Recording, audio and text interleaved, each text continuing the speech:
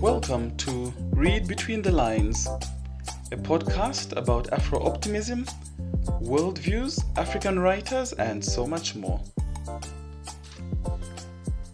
What is the perfect neighbor like? You might imagine someone who minds their own business, but is alert enough to deter thieves when you're not around.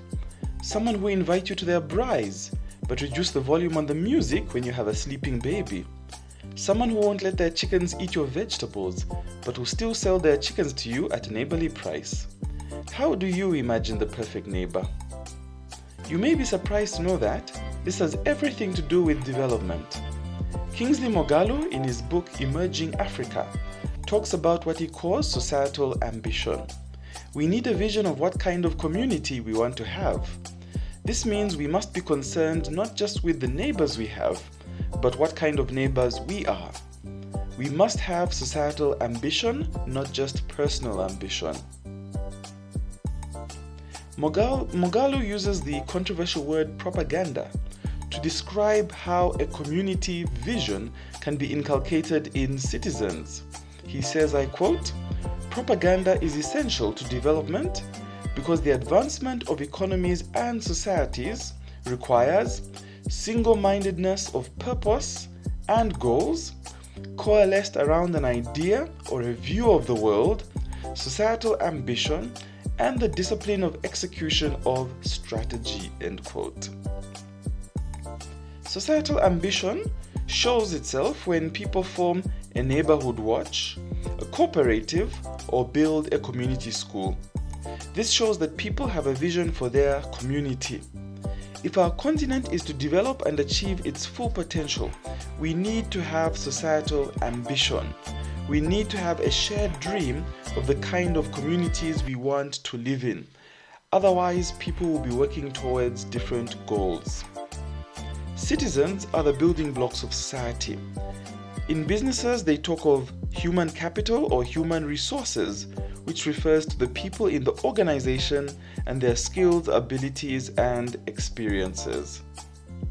An organization is as good as the people running it. In the same way, we are the building blocks of society. This is how we should understand citizenship. Africa's greatest resource is her people. If our people are the continent's greatest resource, we must rethink the meaning of citizenship. Anytime someone claims to have human rights, they are in the same breath claiming others have a responsibility. Every legal right you have is someone else's responsibility. You can talk of a right to own property. That instantly means that others have a duty of care. They cannot legally vandalize or pilfer your property. You talk of a right to free movement. That instantly means others should not obstruct your free movement without good cause. The good neighbor, the good citizen, sees both their rights and their duties to the community. They see not just what they want to have, but what they ought to be. Let us take this a step further. When we talk of making the African continent stronger, it also requires societal ambition on that level. We need an African vision of the future, a vision of what kind of neighbors we want to be, a vision of what the community of 53 nations should look like. I repeat, it is not just about the things we want to have. It must be a vision of the kind of people we need to be. Globalization has changed the dynamics of how nations relate, and we must approach it with a tailor-made view of the society we are trying to create. We need to answer these important questions. Otherwise, we may be going in very different directions while claiming we have the same destination in mind. Education is also meant to serve the societal ambition. Let me illustrate. A few years back, I was part of a group discussion with some youth. We were talking about education, and we asked the youth if it mattered how they passed their exams. I was surprised to see that almost all of them thought it was wise to use leaked exam papers, or leakage as it was called. One even said the teacher had advised him to use the leakage, but just leave it home on the day of the exam.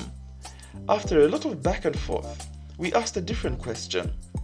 We asked, if you are taken sick to clinic, would you want to be treated by a nurse who passed an exam through leakage, or who had a deep understanding of the human body and health and was very skilled at treating people? Everyone agreed that they would prefer being treated by the more skilled nurse. The same applied to an electrician working on their radio or a mechanic fixing a car. We all prefer the most skilled. One major goal of education is to create skilled people, the kind of people that you are glad you had to deal with when you need their professional help.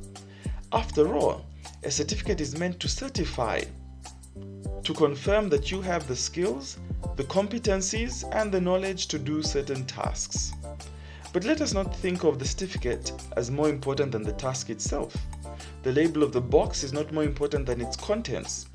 For Africa to achieve her potential, her citizens must aspire to be more skillful, not necessarily more recognized.